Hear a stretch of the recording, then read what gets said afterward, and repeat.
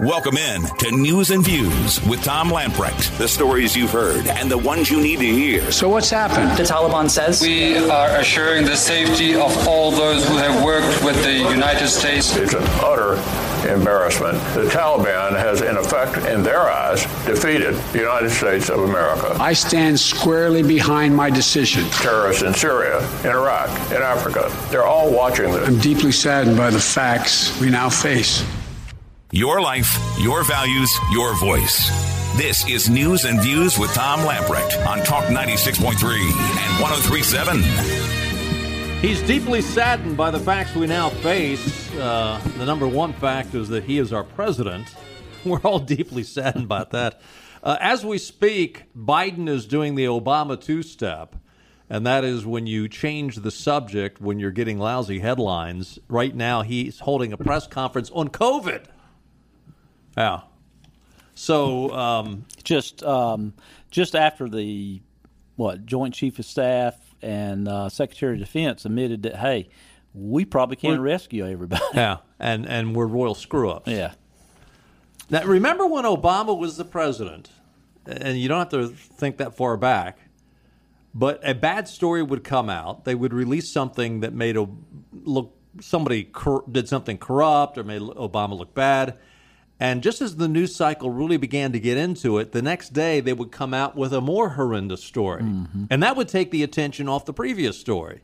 And then you'd look at that, and the next day another story would come out, which is even worse. And this is the Obama two-step, and this is what we're seeing right now. And any information that they really had to release, they would release about 7:30 on Friday afternoon, Friday evening.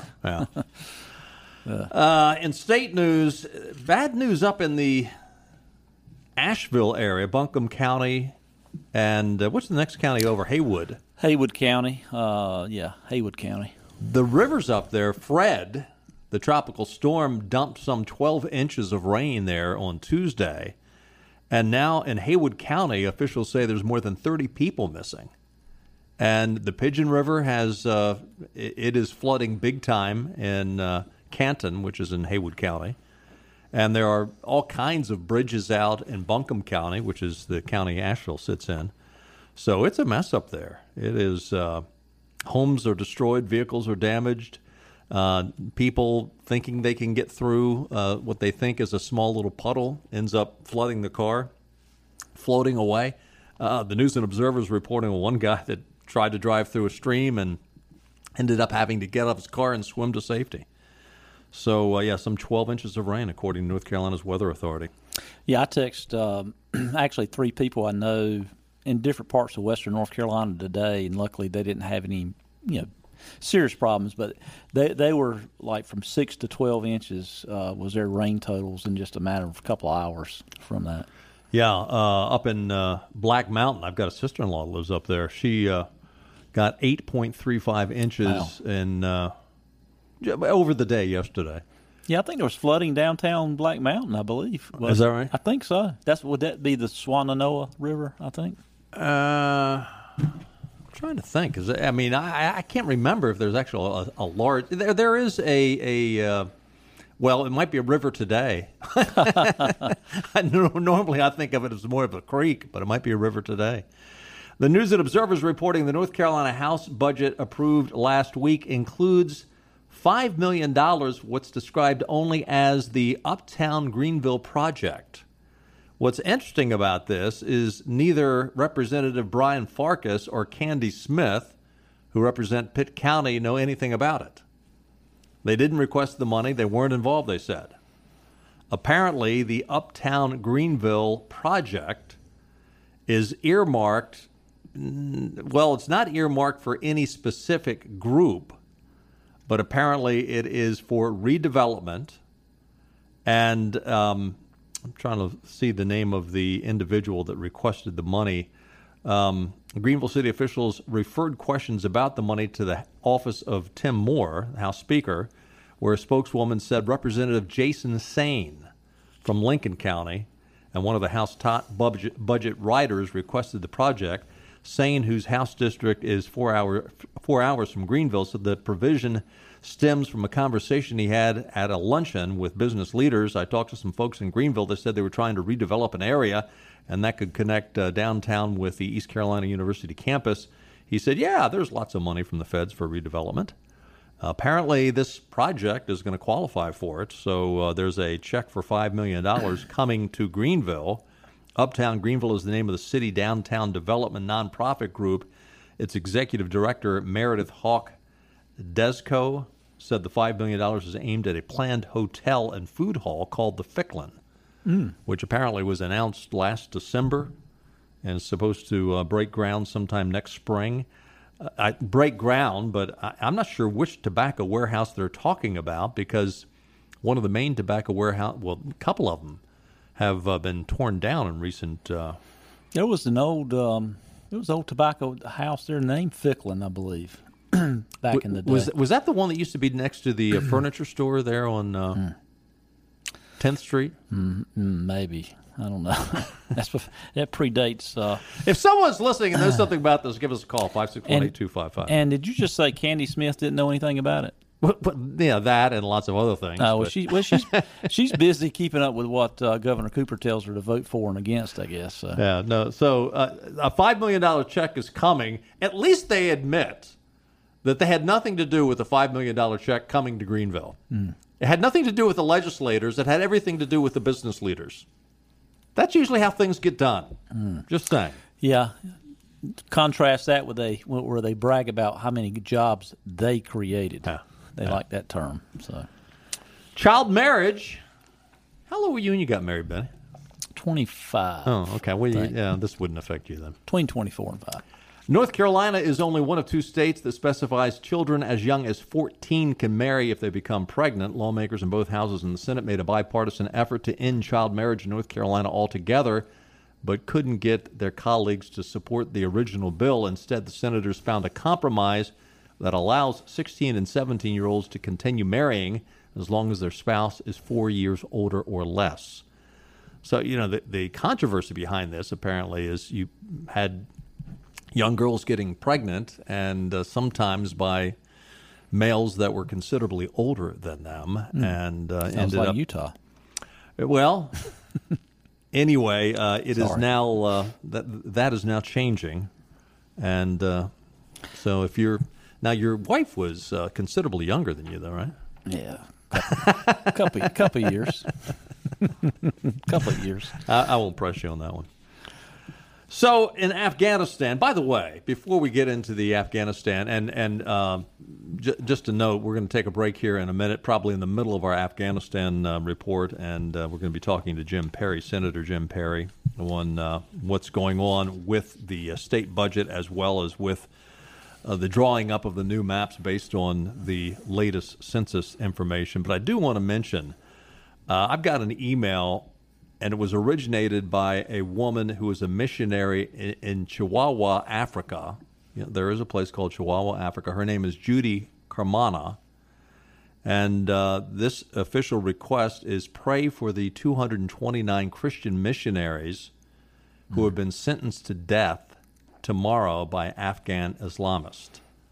Pass this message on and get as many people praying as possible. Hopefully the whole world will be in prayer for these folks. Apparently, the Islamic jihadists have taken over the largest Christian city in Iraq. Now, this is not. Did I say Afghan?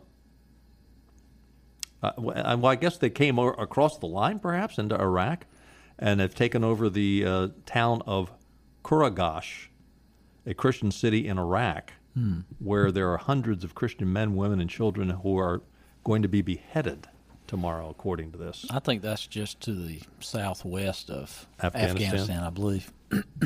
So, and say a prayer. I mean, literally put this on your prayer list, folks. I mean, when you say grace before you have your dinner tonight, when you go to bed at night, please say a prayer for these folks. I mean, we are talking life and death. We are talking bloodthirsty barbarians that have no respect for life at all.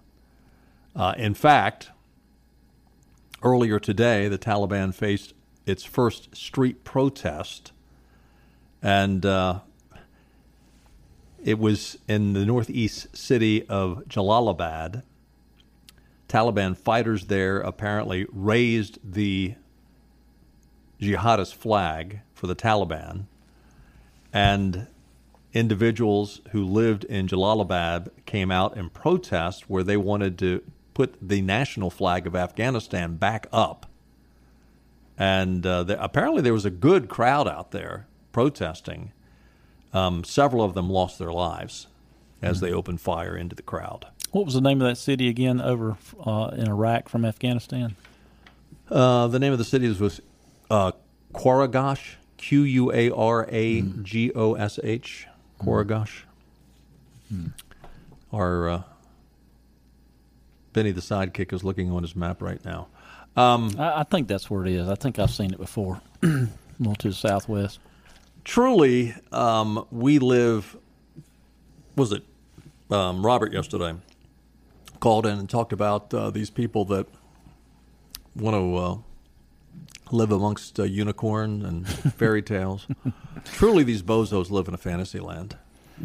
This is cut one, Clark. United Nations Ambassador Linda Thomas Greenfield yesterday came out and said the U.S.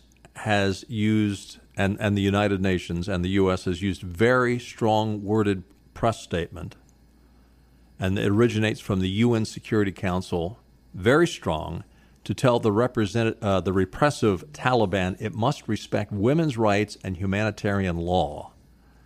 As reports of violent repression against women and U.S. allies by the Taliban alarm the globe, Thomas Greenfield told CNN Wolf Blitzer the U.S. would be watching closely. We have expressed in no uncertain terms here at the United Nations through a very strongly worded press statement from the Security Council that we expect the Taliban to respect human rights, including the rights of women and girls.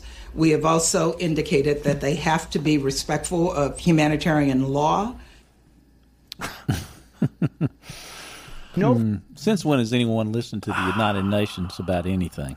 Well, they're going to listen less now. I mean, these people are clueless. I mean, have they had their heads up their rears for the last 20 years? How can you be this stupid and be an ambassador to the United Nations? What's her background? Let me see. She's from Harvard. No, I don't know. And United Nations Ambassador Linda Thomas Greenfield. The Thomas Greenfield is a hyphenated name. Actress Patricia Heaton summed up the feelings of many critics at this clip, simply writing, "What?" Yeah, I saw that. Tom Cotton said this can't be real.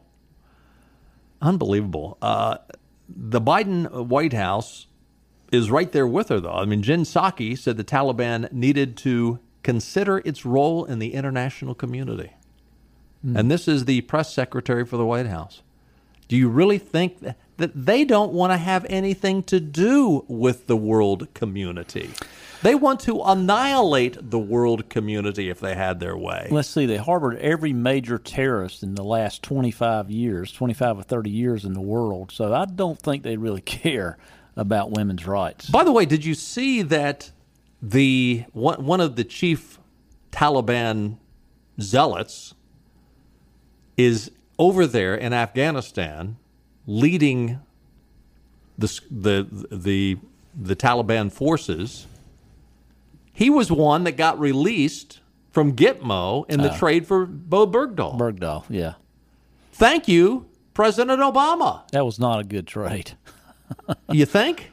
Can we trade him back? We'll give you Bergdahl, give us it back, and we'll put him back in Gitmo. Well, listen, he was the guy that didn't he release intelligence information with the U.S. or something? I don't remember that much detail. But thank you, President Obama. Hey, we got to take a time out. When we come back, we're going to be joined by Senator Jim Perry. We're going to be talking about a number of things, including the way our new maps are going to be rezoned. Stay with us. We'll be right back.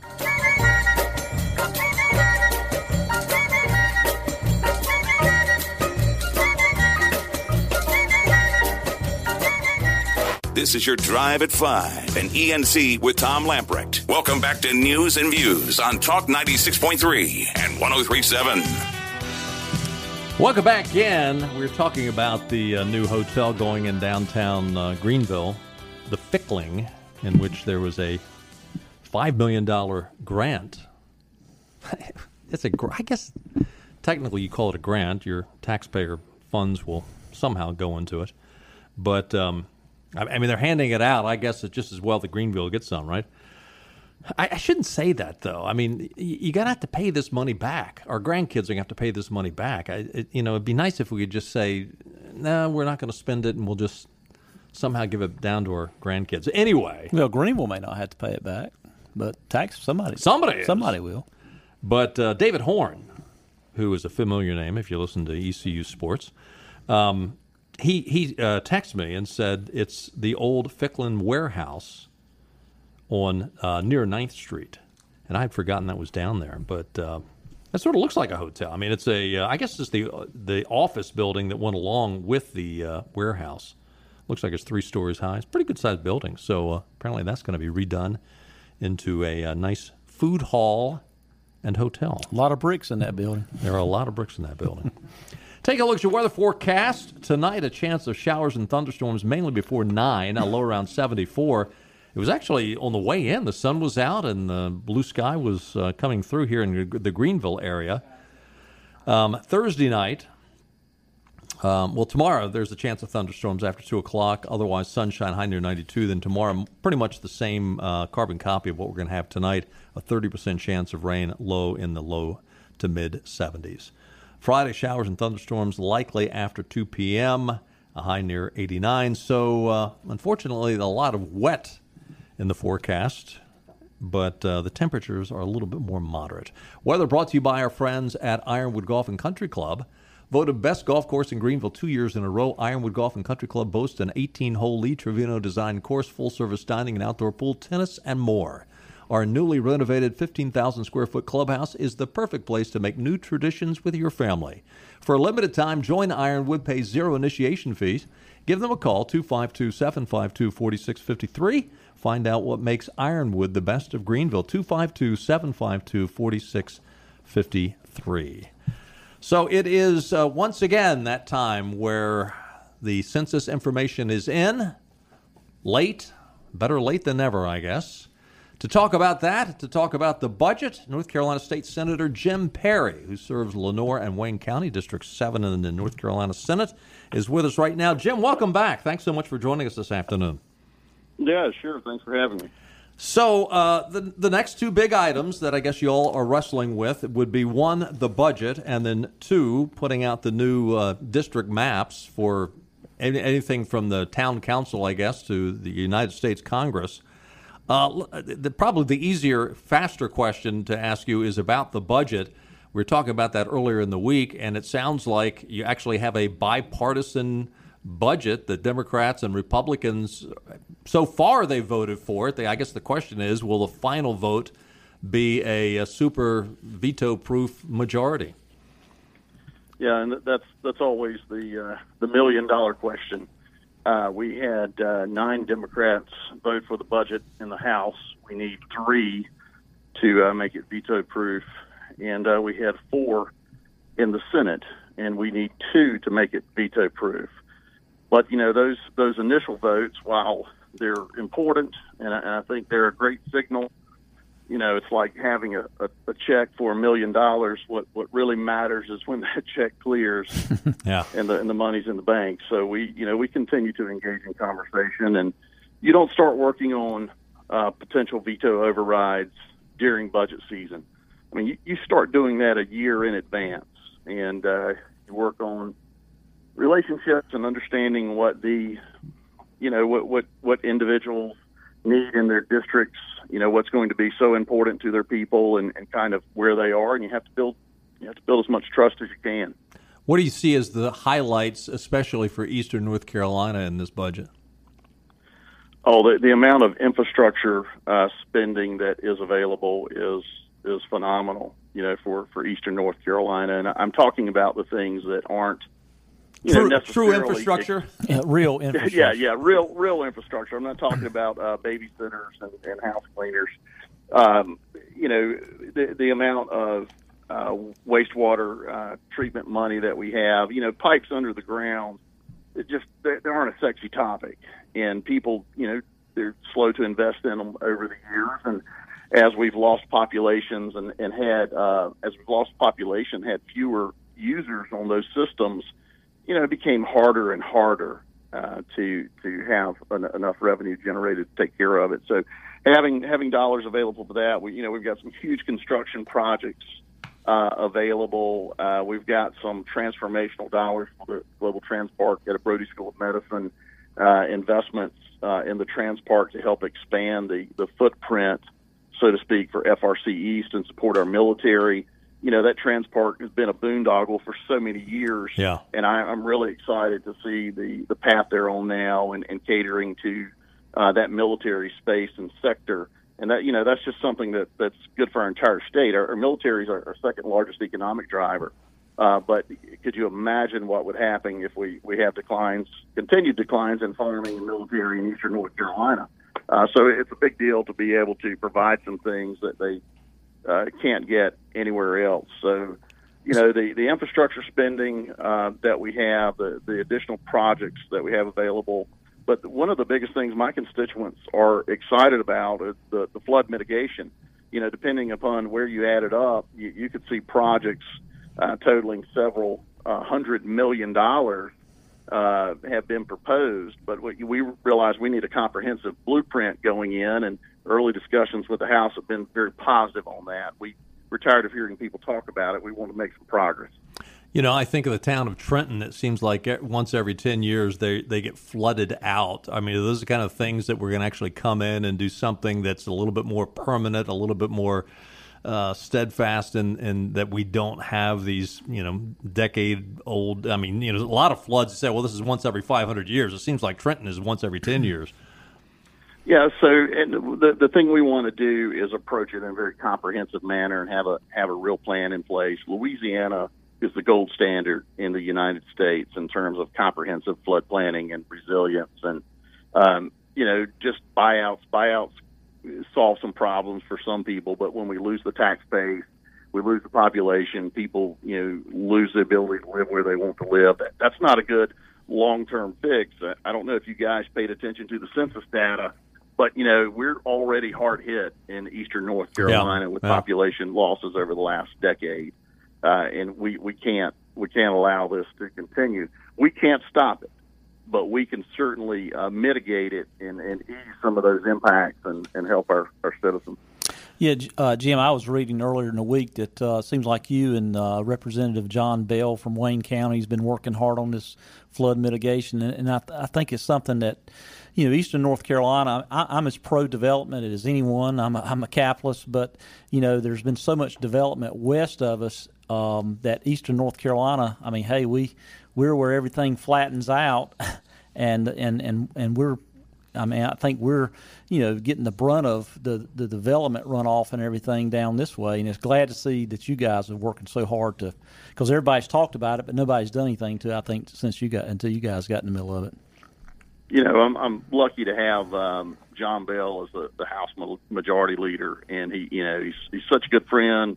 We got such a trustful relationship, but he's a powerhouse over there. It's good to have him, and I think one thing when you look at the folks involved here, and I've got Senator Danny Britt, I've got Representative Brendan Jones, Representative Chris Humphrey, I've got Democrats, I've got Brian Farkas over in Pitt County, Don Davis has been helping. The difference for us, and Mike Lazzara down in Onslow. As a Republican, but the difference for us is we've lived through this stuff. Yeah. Mm-hmm. We've looked people in the eyes who have water coming into their homes, or folks have been displaced for, I don't mean months, I mean years. Yeah. So it's very real, and we've been holding together well during this process, and we've got some great general agreement on directionality with the House, and we want to plant a flag and make a difference. Well, when you talk about these things that are the infrastructure pieces, especially the flood mitigation, which it's it's really not an option. I mean, it's a necessity if we're going to continue to, inhabit Eastern North Carolina. Yeah. How could he could do it, but how could the governor possibly veto this and live to see another day, another political day? Well, first of all, I don't think he's going to veto the budget. Okay. Now, I don't know all things, but I think it would be very hard. But the biggest reason I think he's not going to veto the budget is I believe that there's been a number of Democrats who tried it his way last time and stood with him, and it didn't work out well. And, they are accountable to their constituents. And some of them have looked me in the eyes, and, I'm the whip. I count the votes. So I know where they are and what conversations they've had internally. But this is a budget unlike one we are likely to see again in our lifetime, with the mix of state and federal dollars. I frankly hope we don't see the federal dollars again, because I worry about that. Right. But even state dollars, we've got so much cash available for meaningful projects. I'm not talking about building a bridge to nowhere. I mean things that, for basic necessities and life needs and things that we really need to do to make life livable for our folks, especially in the eastern part of the state. Let me take you back to the Transpark just for a moment before we get into the redistricting. How is the allocations that you've got set aside for the Transpark? Is it going to look significantly different? Is there going to be a paradigm shift in how the Transpark is currently being used, or is this just an expansion of what is already there? So it's a change in philosophy. And it's funny, as we looked at the original plan, they talked about focusing on the military, and I think that we somewhat lost sight of that over time. And it's a focused effort instead of chasing manufacturing projects, which frankly we don't have the workforce for. We don't have the amenities in our community to get a lot of large companies to up and move here overnight. Plus, it's so competitive. They really, it's a brilliant strategy. I give credit to John Rouse and Mark Pope and their board. They saw this window of opportunity, and they're in proximity to the bases.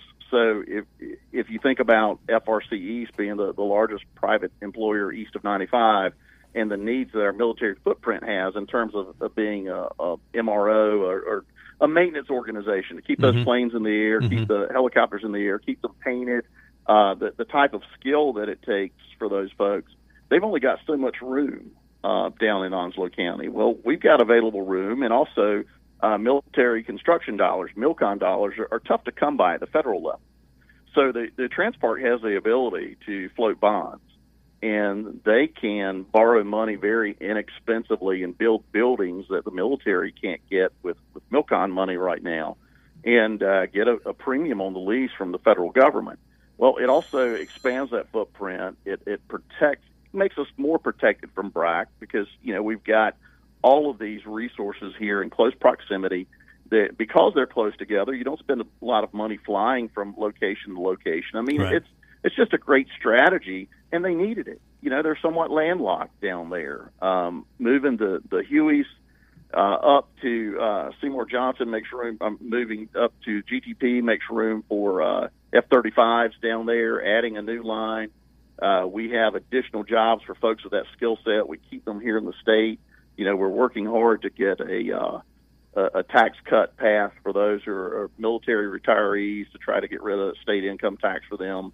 We are trying to be as military friendly as possible, and I think that the Transpark finally has a plan and a pathway that is executable. Would you expect there to be a mix of civilian and military at the Transpark once this is up and running?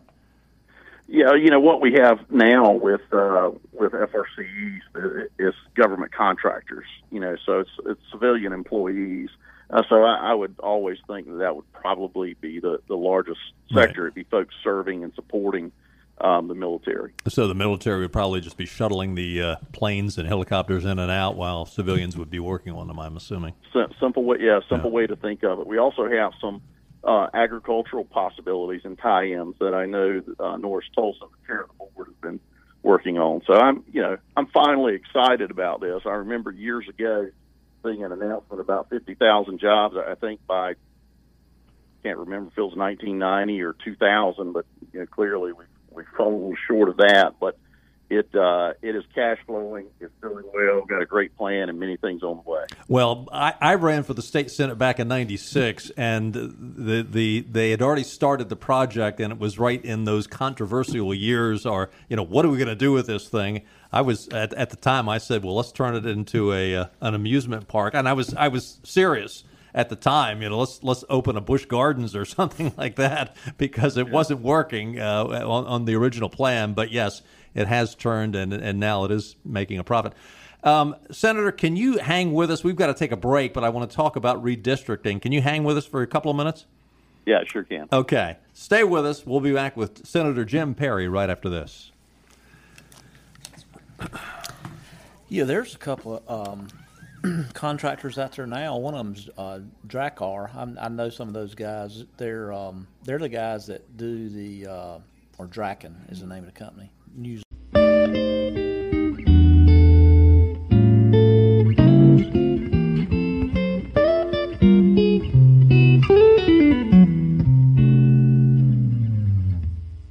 This is your Drive at 5, an ENC with Tom Lamprecht. Welcome back to News and Views on Talk 96.3 and 103.7. Tom Lamprecht, Benny Hardy, and our special guest is Senator Jim Perry. We're talking budget. We're also talking redistricting. The other big project, Senator Perry, is going to be coming up with the new maps, everything from, I guess, town council to state senate, state house, and congressional seats.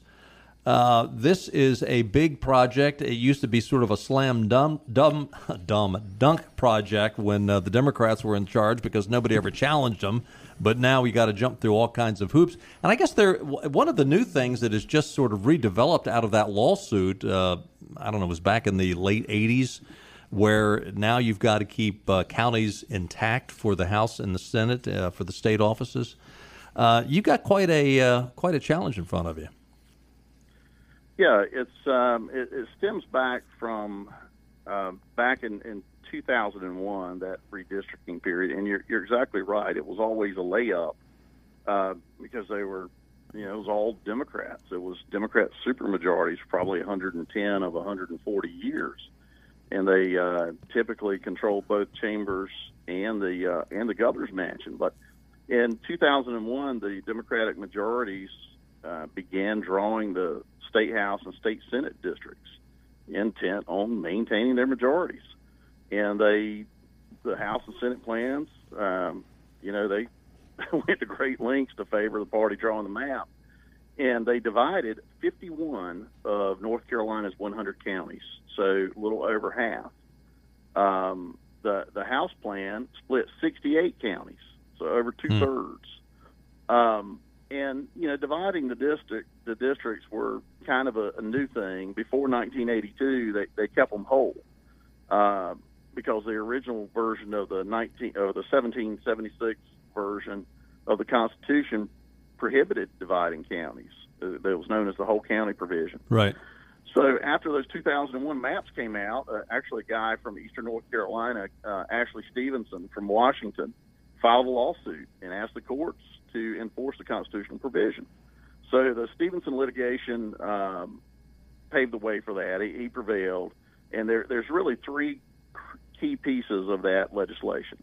One is they said, hey, determine the perfect population for each district. So with 50 Senate districts, you take the total state population, you divide it by 50. Back then, the ideal population for a Senate district was just under 90,000. Just under 86,000 for a state house and 208 for a state Senate district. Now, back then, it was probably about 20,000 less each one. But you're allowed to deviate. So if the ideal Senate district is 208,788 people, you're allowed to be plus or minus 5%. So you get a little leeway. Most people don't realize you can't redistrict with a house or change a road and put it in. You have to do it by a census block. So, it can get a little tricky. But the Stevenson decision tells us that county groupings are permitted to contain more than one legislative district.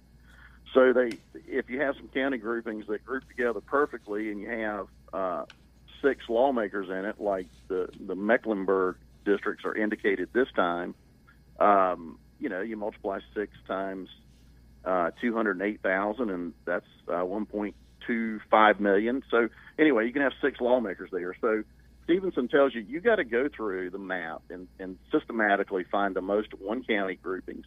And if tied on one county groupings, then the most 2 county groupings. And if tied on 1 and 2 county groupings, then you can group 3 counties together.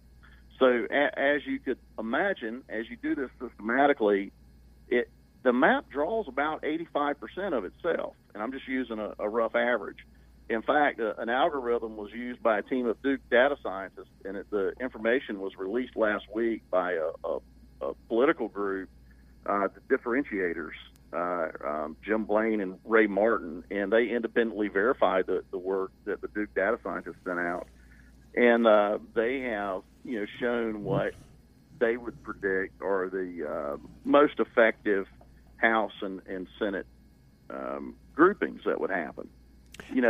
But most folks don't remember that happened because of the Democrats in 2001 were challenged on the constitutionality of what they were doing. Folks tend to have a short memory. The maps were redrawn for the 02-03 year. In fact, the 03 maps are what Republicans won majorities on in the 2010 election going into 2011. So that was a Democrat map. The biggest change that has taken place in North Carolina, if you think back to like the days of Jim Martin used to win like 67 counties, or Jim Hunt won about 67, 68 counties.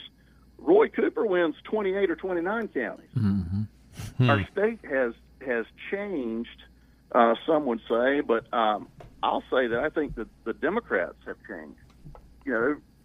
You can say what you want, but Mark Basnight and Tony Rand and those guys who ran the Senate for so long, they were business-friendly Democrats. Right. And, they were your typical Southern Democrat that, you get east of 95 still. From where I live in Lenoir County to the coast, there's really not a lot of daylight in between Southern Democrats and Republicans as compared to what the difference is in a Wake or Mecklenburg County. So, they changed. Their views became a little more radical in many instances, and I think it's just changed the makeup of the state. People who say, hey, we're about a 50-50 state, it should be about 50-50 on the number of folks in the Senate and the number of folks in the House regarding their political party, they really don't understand the laws that we work under, and it's done by district, not raw population. I also don't think they understand we have criteria where we don't use political data or racial data when drawing these districts. We don't have access to it. We sit in a room, it's on a computer displayed to the public. That's the way it happened the last time we drew them, and I believe based on the current kind of criteria, that's exactly how it's going to end up happening this time. So when you have multiple counties making up a district, do all those counties have to be contiguous? Yes, you can't have a point contiguous. So it can't just be touching it at one point. You have to make efforts to not, and I'm not using the exact verbiage, but you want to keep cities whole. You want to work hard to do that. Communities of interest, you want to keep them whole. And you want to be as compact as possible. There's different measuring scales for that. Now, so it doesn't sound like you really have the option of doing what the Democrats did, as you have to keep these counties whole. It sounds like, as you said earlier, it's still going to draw itself. But despite that, or thankfully for that, Jim Blaine and Ray Martin, who run Differentiators Analysis, they've come out and said that they think that this is going to be a good upcoming decade for Republicans in the House and the Senate.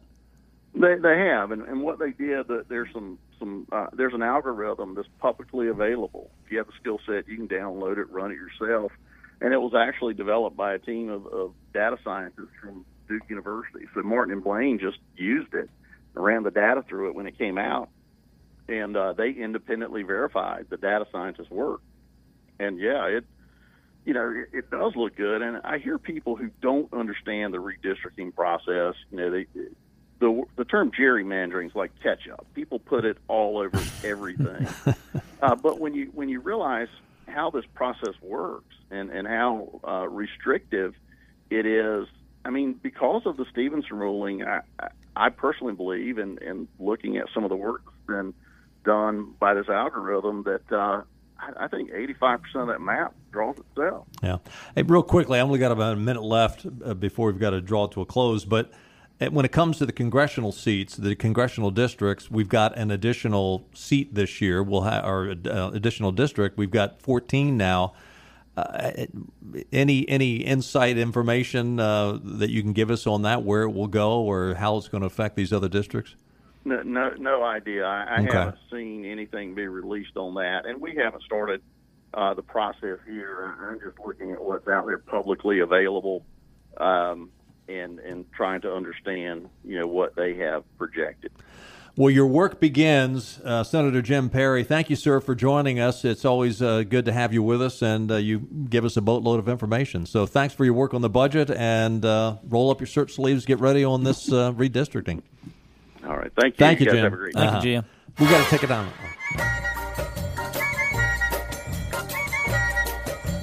From the governor on down to the city council, we've got your updates on all things COVID and more. For the latest on the outbreak on Talk 96.3 and 103.7. Now, back to news and views. Welcome back in. Our thanks to Senator Jim Perry. He is always willing to come on with us and always gives us plenty of time. The Rasmussen, actually several different surveys have come out on Cousin Eddie. The Rasmussen report, their tracking poll for Wednesday, shows that 46% of likely U.S. voters approve of Joe Biden's job performance, 54% disapprove. The latest figures include 26% who strongly approve of Joe Biden and the job he's doing, 45% who strongly disapprove. This gives President Joe a presidential approval rating index of minus 19. Come on, man. I know. I'm sorry, Joe. It's what Rasmussen said. And, of course, again, he had his ice cream cone and COVID press conference this afternoon. Don't know whether he took any questions from the press on Afghanistan. I doubt it, but we'll have to watch the news tonight. And only the questions that were planted. Oh, well, yeah, exactly. What? Our music just disappeared on us here, Clark. Clark, our producer. What happened, buddy? That's it. I played that bit and then killed the audio. So I'm going to try and get you something. Are we still on the air? Yeah. That's on me. I played that thing and it killed the audio. Live radio. Say bye. Bye-bye. Yeah, that was on me. I didn't realize I had it on the same channel.